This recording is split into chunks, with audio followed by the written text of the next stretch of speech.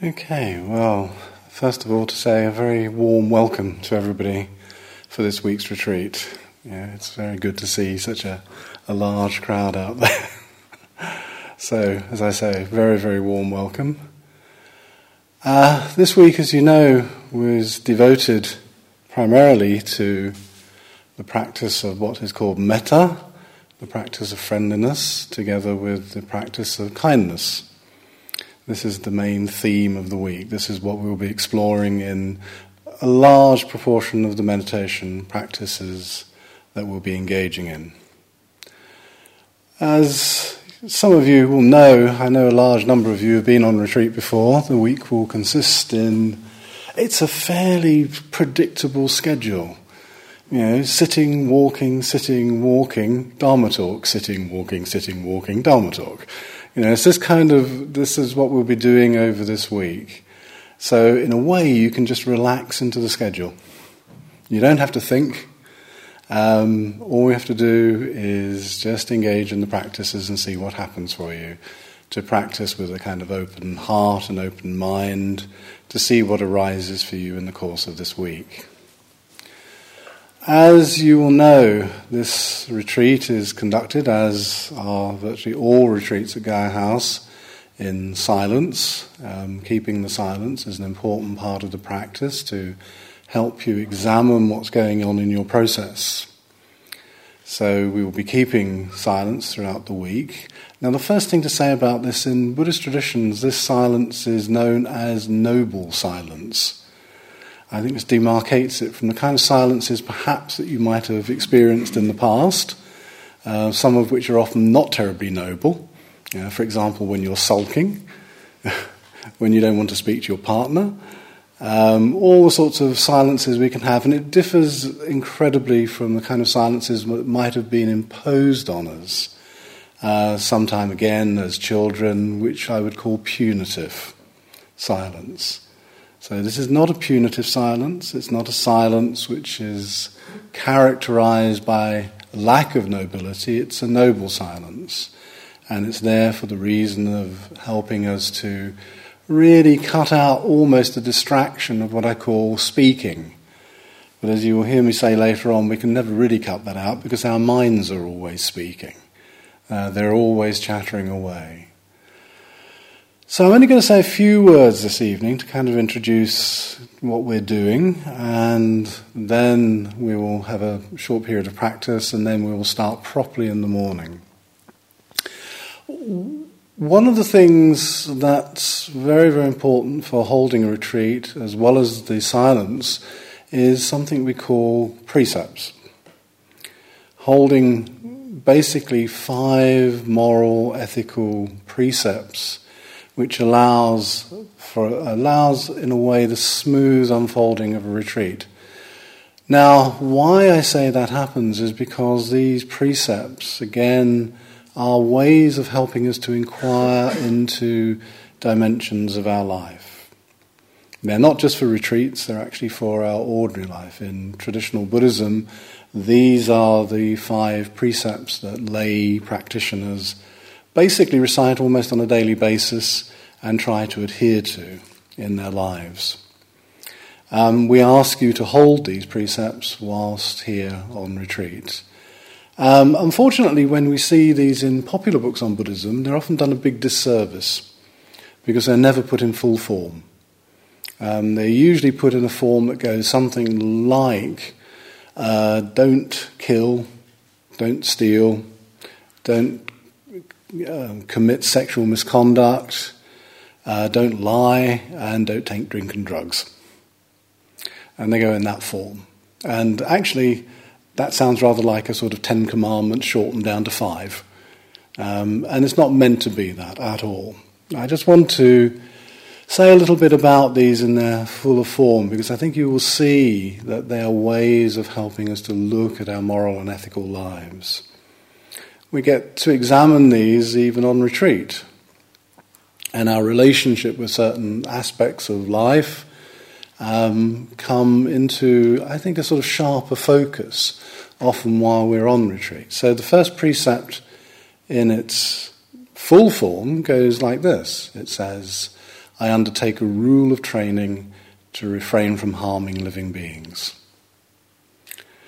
As you can see, that says what the shortened version does, which is don't kill, but it also says a lot more. And notice the way it's stated. It's a rule of training. These are what's called training precepts. They're not, sort of absolute truths. They're things to help us in our lives to come into a relationship with others and ourselves. So to refrain from harming living beings. Well, actually this is getting you to examine, even whilst we're here, all of your relationships of harm. So it obviously states don't kill. So the spider, the whatever it is, the bug, try and avoid squashing it. And actually take a stance which is very important in practice, a stance of harmlessness. This is a very, very important stance that we can take in our lives. There's a long tradition in the history of India. It's called ahimsa. The stance of harmlessness, moving through this life, doing as little as harm to others as possible. Also doing as little harm to yourself as possible as well. So the harmlessness and the precept of not harming includes you as well, because all the kinds of harm that we do in our lives, and this might not be killing, and probably isn't, but we engage in gestures and thoughts and words which are often extremely unkind and extremely hurtful, hurting ourselves and often hurting others as well. So it asks you, in a sense, to look at that. Obviously, the practical thing of being on retreat is not to harm others, particularly other creatures, so that we come into, as I say, this position of harmlessness in our life. The second precept, again, has the same formulation. It says, undertake a rule of training to refrain from to refrain from taking what is not offered.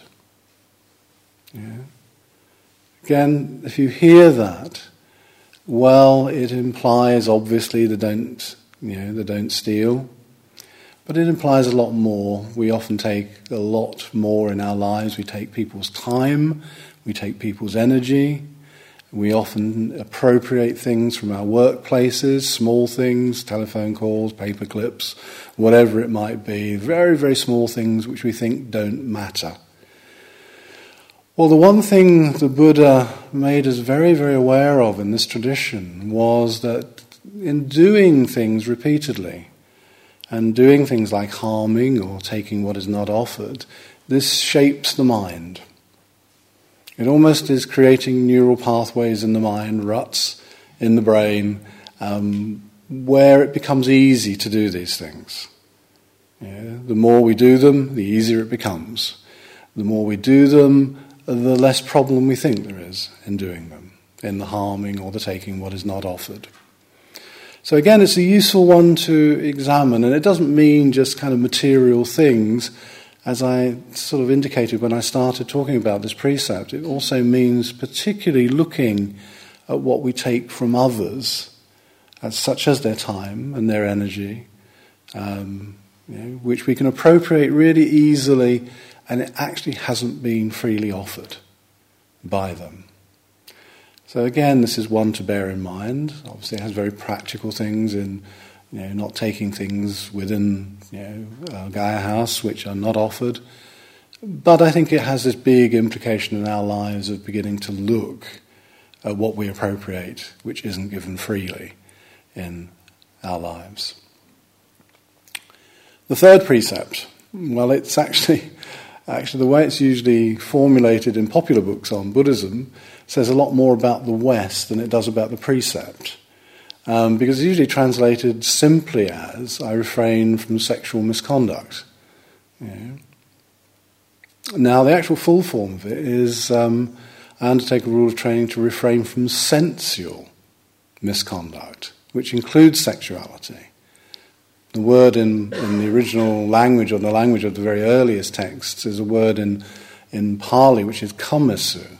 Kama, probably some of you will know, from the word Kama Sutra. It's the same word. It indicates any form of sensuality.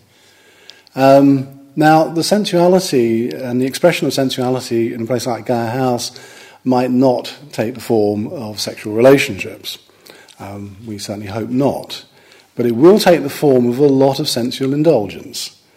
As I've often joked about in this room, sometimes meditation retreats can seem like a lot of eating interrupting by meditation periods.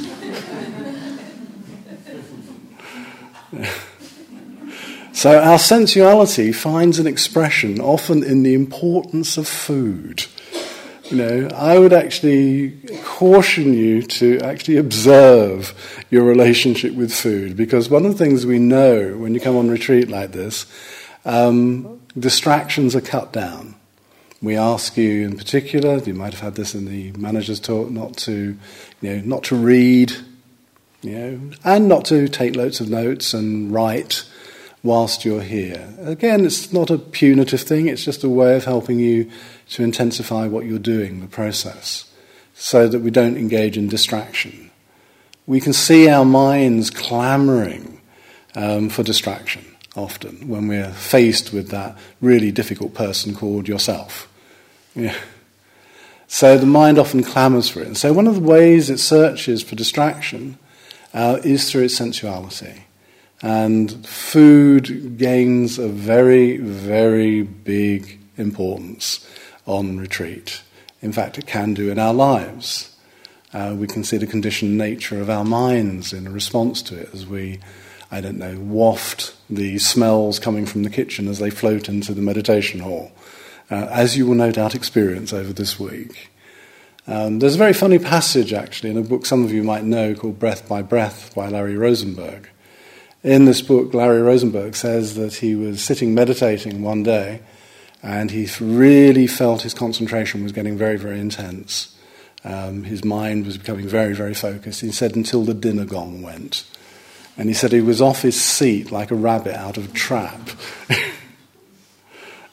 So food looms very large, as I say, in importance whilst on retreat. So it's an instance of being able to look at our relationship with sensuality, obviously sexuality as well. Also our clamouring even to grasp hold of what we see, what we smell, what we hear. So we can actually not just have what I call a sane relationship with our sensual faculties, but we actually have them as extremely hungry faculties. We have hungry eyes and hungry ears and certainly hungry noses and tongues. So, as I say, watch this one. It's very interesting what happens on retreat. The fourth precept, which is a strange one actually, considering that I've just said, we're going to be in noble silence for the week, because it's actually about speaking.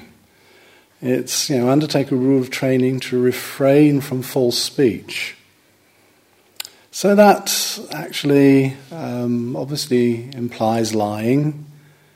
Well, we're not going to be speaking for the week, but as I kind of indicated, one of the things that we know is we very rarely shut up. As one philosopher once put it, he said we're always speaking, wherever we are. We speak when we're silent, and I'm sure you will notice this over the course of this week. We speak when we're reading, and we speak when we're asleep. There's hardly any instances where we're not speaking. So it's worth looking at the quality even of what I call our mental speech acts, even if they're not physical speech acts. What exaggeration, what stories are we telling? What's the narratives we're creating about the others who are on retreat with us? Because one of the things, again, with lack of distraction is we will create stories. You will have a full history of somebody before you've even spoken to them. You will think you will know that person. Just watch the mind talking, elaborating, expanding, getting upset. Now, often in the practicalities of this precept, as it's used in traditional Asian cultures, it's often expanded into also refraining from harsh speech, not just false speech, but harsh speech. So we can watch our minds again, even in silence, thinking harsh things of others. Why is that person at the front of the queue? They're always at the front of the queue.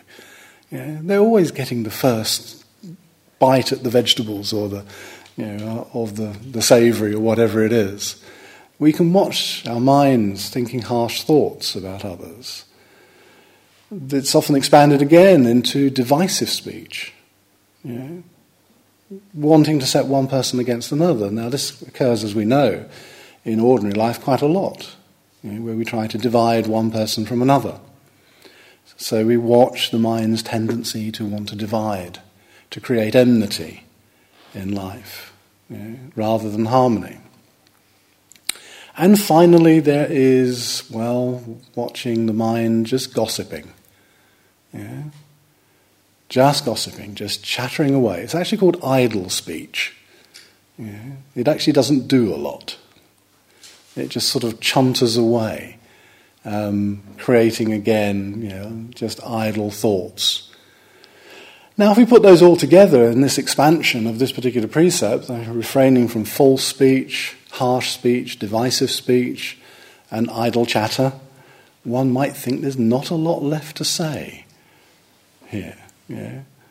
Because actually a lot of our speech acts fall into these categories.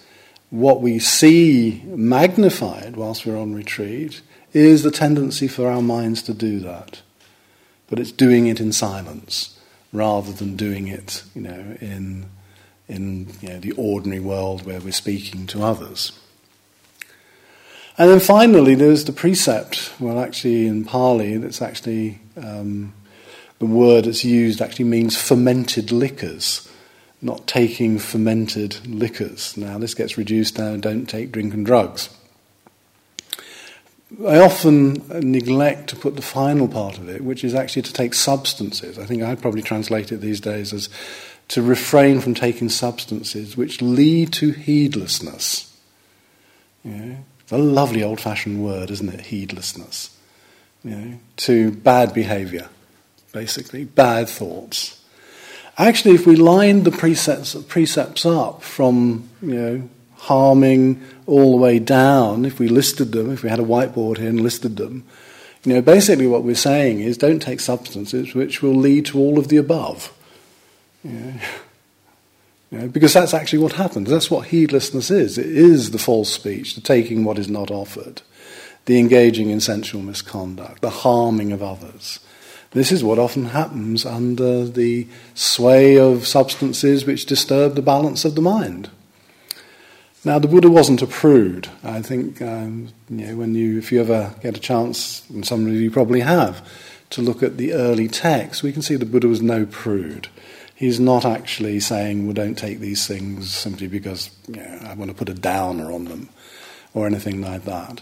The reason why he is saying this about what happens when we take substances is it leads to that heedlessness, to that bad behaviour, but also it's actually against the very trajectory of what we're attempting to do in the meditation process, in, if you like, the life of the meditative way of living. The life of the meditative way is to clarify the mind, to calm the mind, to gain insight, to gain clarity, to have a degree of spaciousness in our relationship to things which are arising. Now, in taking substances like this, it goes against the very trajectory of doing those things or attaining those things. It's against the very trajectory of this path. The very trajectory of the path of meditation, whatever form it is, whether it's calming meditation, insight meditation, whether it's the meditations on friendliness, such as we'll be doing this week, then all of those forms are about waking up. I might say to you, and some of you might have heard me say this before, the Buddhist path and the path of meditation, which is an intrinsic part of this path, is not about enlightenment. It's about waking up. This is what we're attempting to do. Wake ourselves up. And what are we waking ourselves up? Well, we're waking ourselves up from what the Buddha calls the sleep of ignorance or the sleep of confusion. I use these two words interchangeably. Our ignorance, in a sense, is expressed in our confusion about how to live our lives wholesomely, how to live our lives without creating distress for ourselves and distress for others. So if we engage in this last, flout the precept, actually we're going against the whole process of what we're attempting to do, to wake ourselves up. Some of you will probably know that even the word Buddha just means, is not an enlightened person, it means an awakened one. And what the Buddha has woken up to is the way things actually are. How they're characterized, how they actually are in this world. Not how he would like them to be, but how they are and how they manifest in their reality in this world. Now, I think as you can see, there is an inevitability about what is going to be created if we live with fantasies, and those fantasies are shattered. When the world erupts into those fantasies. When we believe, for example, that things are certain and then uncertainty arises. Our lives seem to be going along on a sort of straightforward trajectory, and then something will come to derail us. Something will erupt in our lives. We might believe in impermanence, and impermanence erupts into our lives and destroys that sense of certainty and safety, often, for ourselves. Now, I'll talk a lot more about these as we go through, but the one thing I think that's absolutely clear is that what we're trying to do is wake ourselves up. Now, the precepts themselves, just to conclude this part, the precepts themselves are part of that process of beginning to wake up. It's the ethical, moral basis of beginning to wake ourselves up, to take a close look, not just on retreat, but in our daily lives, in our day-to-day existences, and see, in a sense, not to beat ourselves up, because this is not what it's about. It's not to kind of think, what a terrible person I am, because sometimes I bend the truth, or sometimes I take what is not offered, and so on and so forth. It's not for that purpose at all. It's actually in an awareness of what is actually going on, we get the choice, the ability perhaps to choose a different way of living. A way of living which isn't blind, but actually has much more of a sense of living in an awakened state. This is what we're attempting to do. So that's the precepts which we ask you to observe. And as you can hear me say from what I've said so far, they are a way of living our lives. They're not just about retreats. And much of what I will say over the course of this week is about how we live our lives in the ordinary world, not just about sitting on cushions or walking in a slow fashion in the garden if the weather is nice. So, a little bit about what we'll be doing practically over this week. Practically over this week, what I want to do is introduce some of the practices and ways of doing these practices which can lead us to, in some senses, developing a great deal more friendliness in our lives.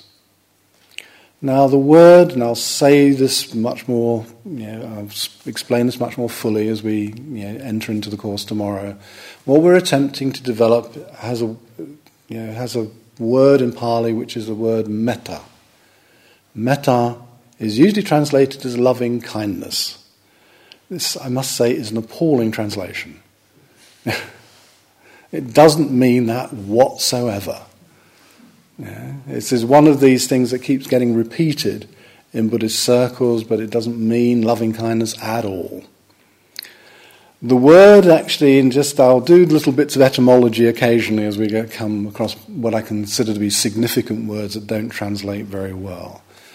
The word metta actually is allied to another word in Pali which actually means to befriend.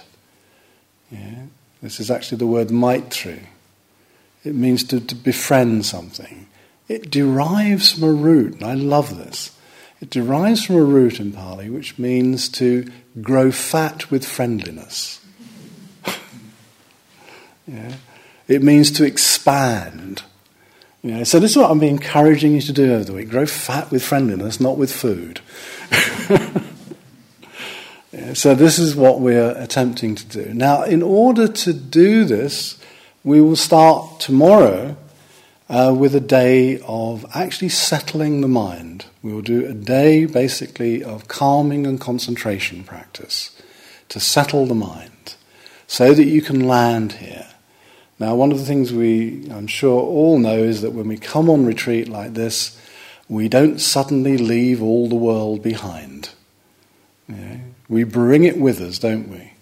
Including a lot of tiredness and a lot of distractedness. We bring a lot of the unfinished business with us that we've been engaged in, of families and work and home and loved ones, and we bring them all with us.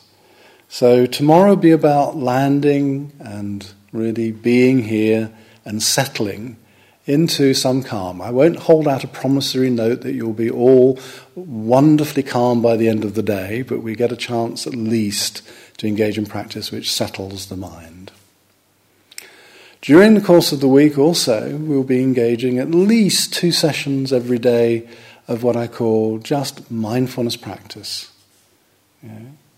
2 sessions a day, one at the beginning of the day and one at the end of the day, which is actually learning to become receptive to what is arising in our minds and being able to look at what is arising out in our minds without aversion and without greed, without wishing to cling to it and without wishing to push it away.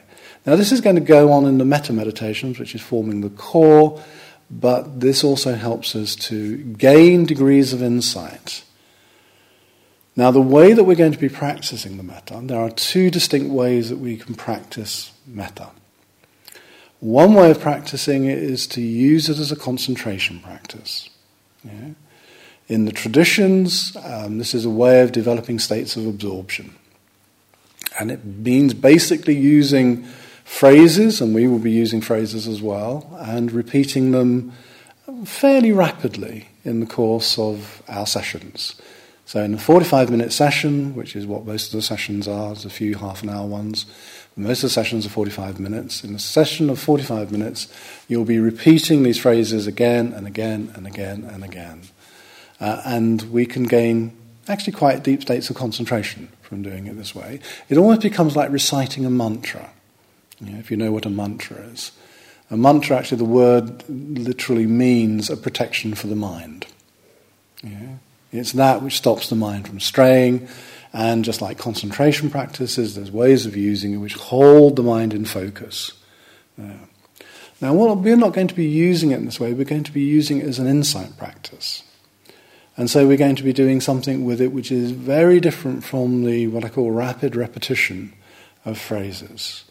We're looking for what arises, in a sense, in relation to these phrases. Now, I'll talk a lot more about this in the morning, rather than try and bombard you with it at night. But this is a different way of practicing, probably even if you've done metta retreats before.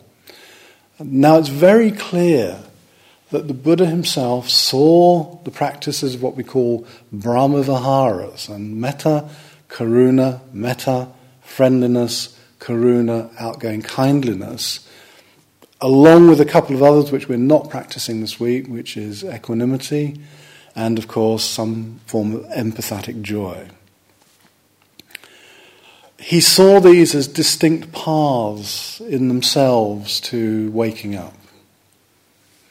He saw them as ways, and I think this is, personally I found this wonderful when I discovered this when I was looking deeply into the early texts and found that the way that the Buddha speaks about these practices is not as something subsidiary, something almost second class in relationship to the wisdom that we're often trying to develop, which is something possibly you may have come across in your readings or hearing other teachings, that somehow there's a kind of wisdom fixation. It's about wisdom, it's about insight. Well, it's certainly about insight, but the Buddha says we can develop just as much insight by the practice of kindness.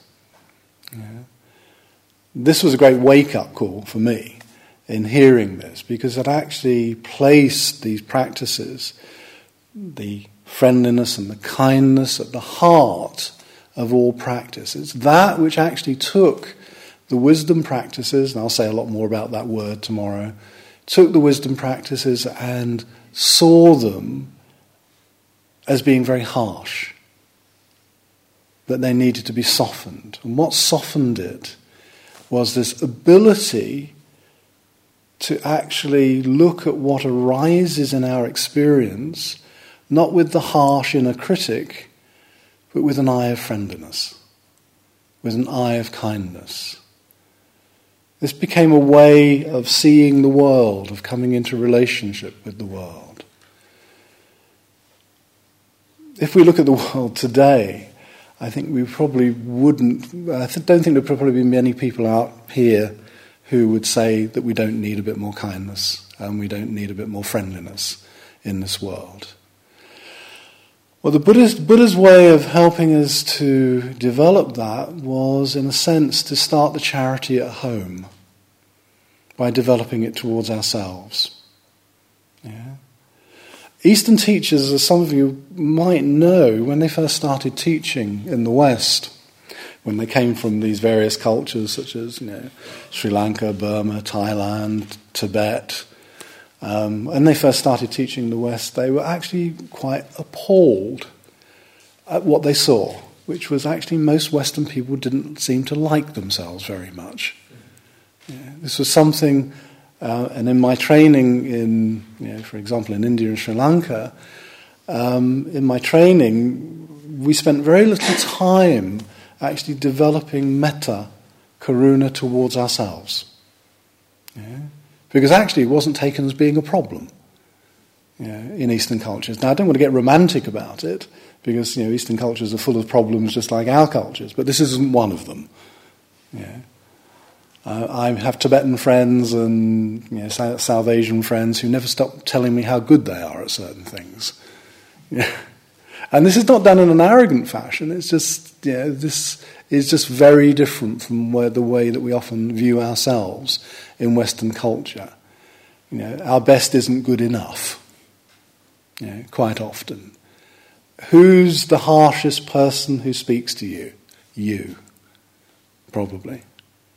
In your life. There is something very self-lacerating about Western culture, and I think there's something historical about this, which I won't go into this evening, that we've been almost conditioned into being hyper-critical. When do we want perfection? Well, right now. So there's impatience. One of the big things I've seen of teaching meditation over quite a long period of time is that there's a tremendous amount of impatience. That impatience actually manifests as, I can't do this. I'm no good at it. That we beat ourselves up.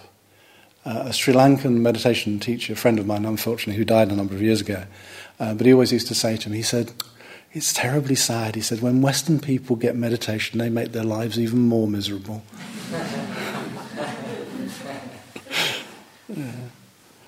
And I think he had something there, is because it becomes yet another way of beating ourselves up. That we can't hold our minds. The amount of times, and I'm sure some of you might have even engaged in it, even if you haven't said it to another, is the amount of times I hear, I just can't keep my mind on the breath. And therefore I'm implied is therefore I'm a failure at this, and this is not. This is not the case. You know, one of the things that we will learn, one of the things I'll be emphasizing, and I will shut up in a minute, I promise you. One of the things we learn in the practice of meditation, if we start to approach it, you know, with what I call kindness and friendliness, is we learn to accept what arises in our minds. It's actually a process of radical acceptance. It's actually a process of, in a way, continuously failing. Yeah? And I mean that in the best possible sense. Yeah? We fail to stay with the breath, and isn't that wonderful? What happens when we fail, for example, in mindfulness meditation, just the basic simple forms of meditation? What do we learn when we fail to stay with the breath? We learn and gain insights into the way that our mind operates. We learn and we gain insights into the way that the same old anxieties and the same old fears and the same old problems just keep getting recycled. Yeah. I always think of the human mind as being the perfect organic recycling machine. It's the same old crap that keeps coming up again and again and again.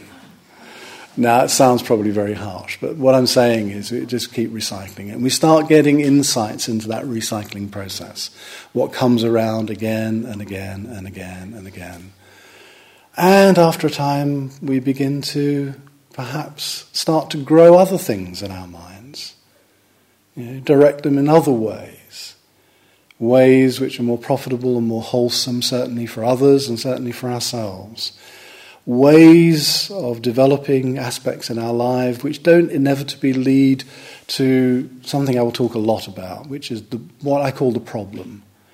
The problem is something which I don't actually translate these days from the Pali, because there's no satisfactory translation of this out of Pali and Sanskrit, which is the word dukkha. Yeah? The word dukkha, which covers everything on the spectrum from mild irritation to really painful states and suffering.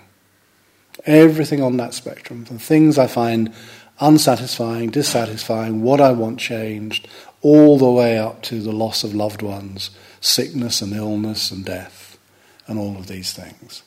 The word dukkha is a huge spectrum word, and there's no one single word we can use generally to pin it down in this way. Dukkha is something that is either there for us or it isn't. The Buddha says if we inquire into our lives, we'll probably see it's there. Yeah? It's, I think, what motivates people to come to places like this. Either the actual, kind of coming into conflict with the dukkha of the world, or, the simple background sense of something isn't quite right in our lives. Now, I'll speak a lot about this, so I won't say much about it this evening. But this is what, if you like, the problem is, and this is what we're dealing with through all the meditative practices, including the friendliness, which obviously is the theme of this particular week. Okay, well, I think to finish the evening, perhaps we ought to sit for a little while, just a short sitting. And I'll send you off to bed, and hopefully you'll be much fresher in the morning when you haven't had journeys to make and to get here.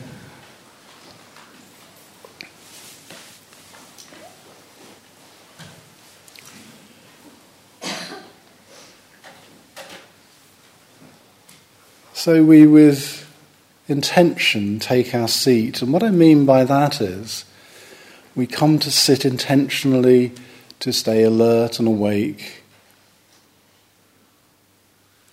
attentive to whatever is going to arise in our experience, both physically and mentally. We are watchful and wakeful. So that we pay attention to our posture, because our posture is our embodied intention.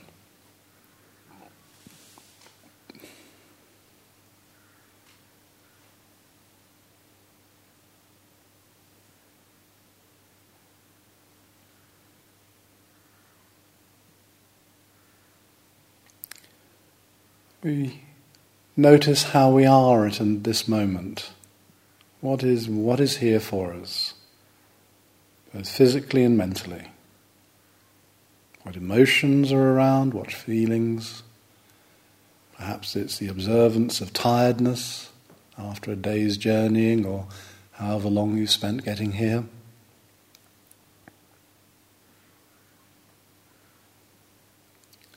It might be the anxiety about the week.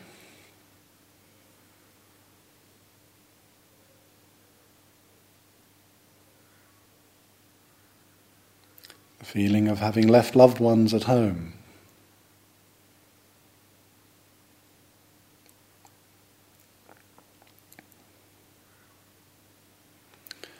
Or it might be just aspects of physicality, such as the feel of our seats on our cushions, on our chairs, on our kneeling stools.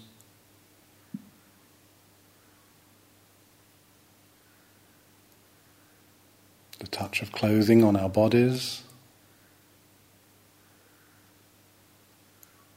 The sensation that's arising in the knee or in the back.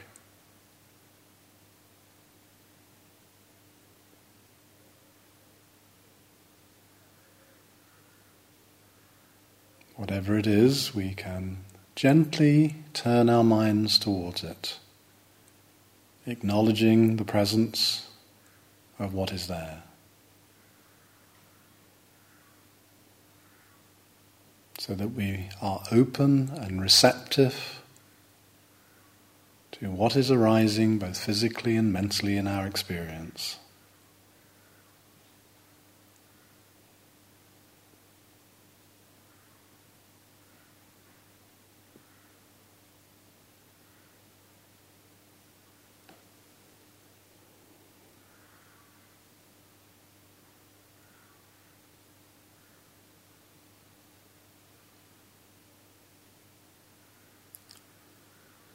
And as a background to whatever is arising and passing away, can be observed the feeling of the breath coming and going. We are not controlling the breath. We are just observing how it naturally rises and falls.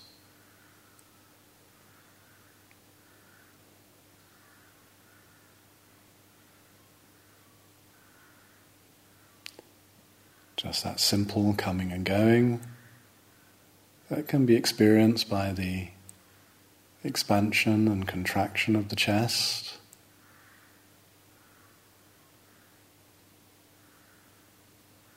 the movement of the abdomen,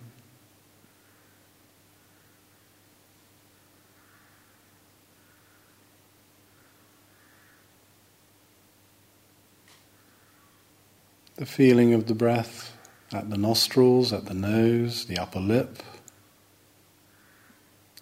or even at the back of the throat.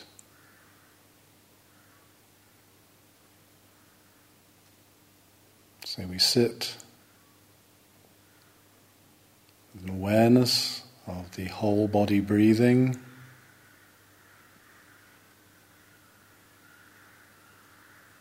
just coming and going, as not controlling it.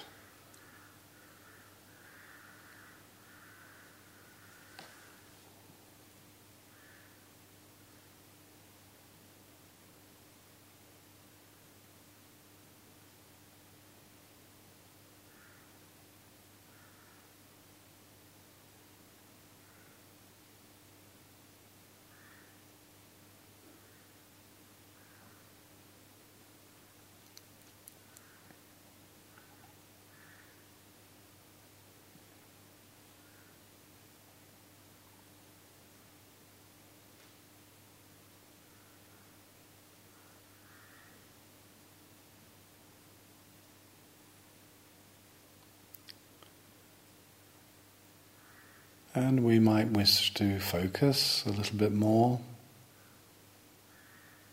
by using one of those places where we can feel the breath,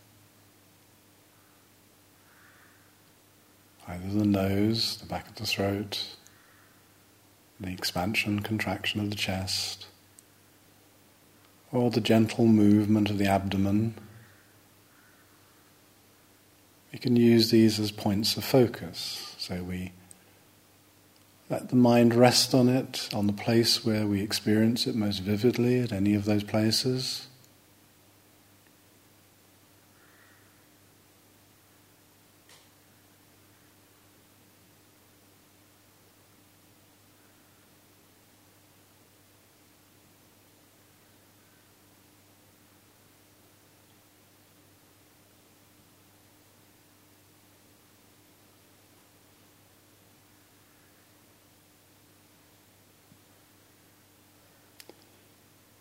Just letting the mind rest on the movement that we experience, the movement of the breath that we experience at any one of those points of focus. So you choose where you want to rest your mind as a way of observing the breath. And it is resting the mind, it's not trying to grab hold of the breath. Not desperately cling to it.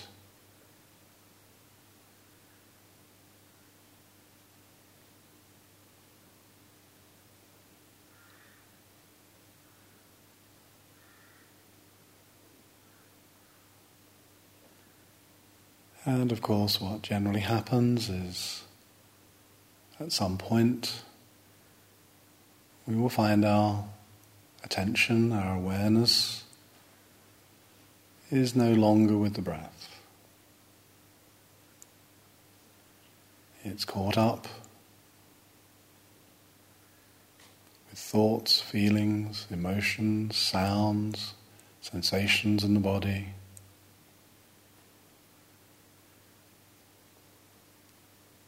And that's not a problem. It really isn't a problem if you find your mind is no longer with the breath. It's our first act of kindness. We don't propel the mind back. We note where it's gone. Where is my mind now?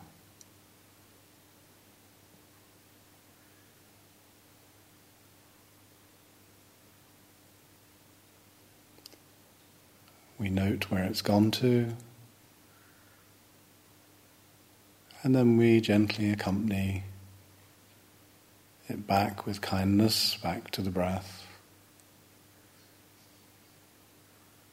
allowing it to rest on the movement at your chosen spot.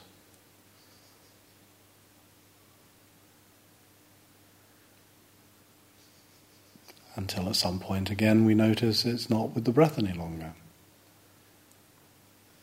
And we do exactly the same thing. We turn towards, we note, we acknowledge, and only then do we lead our minds back. And we do this repeatedly, as many times as we need to. And it really doesn't matter how many times that is.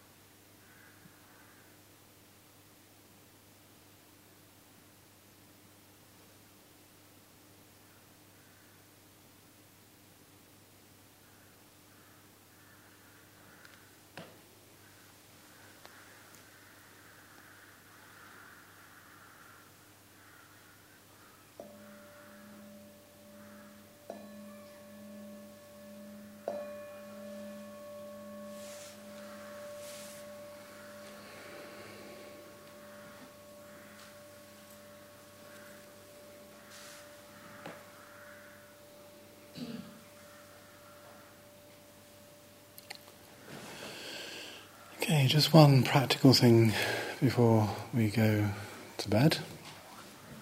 In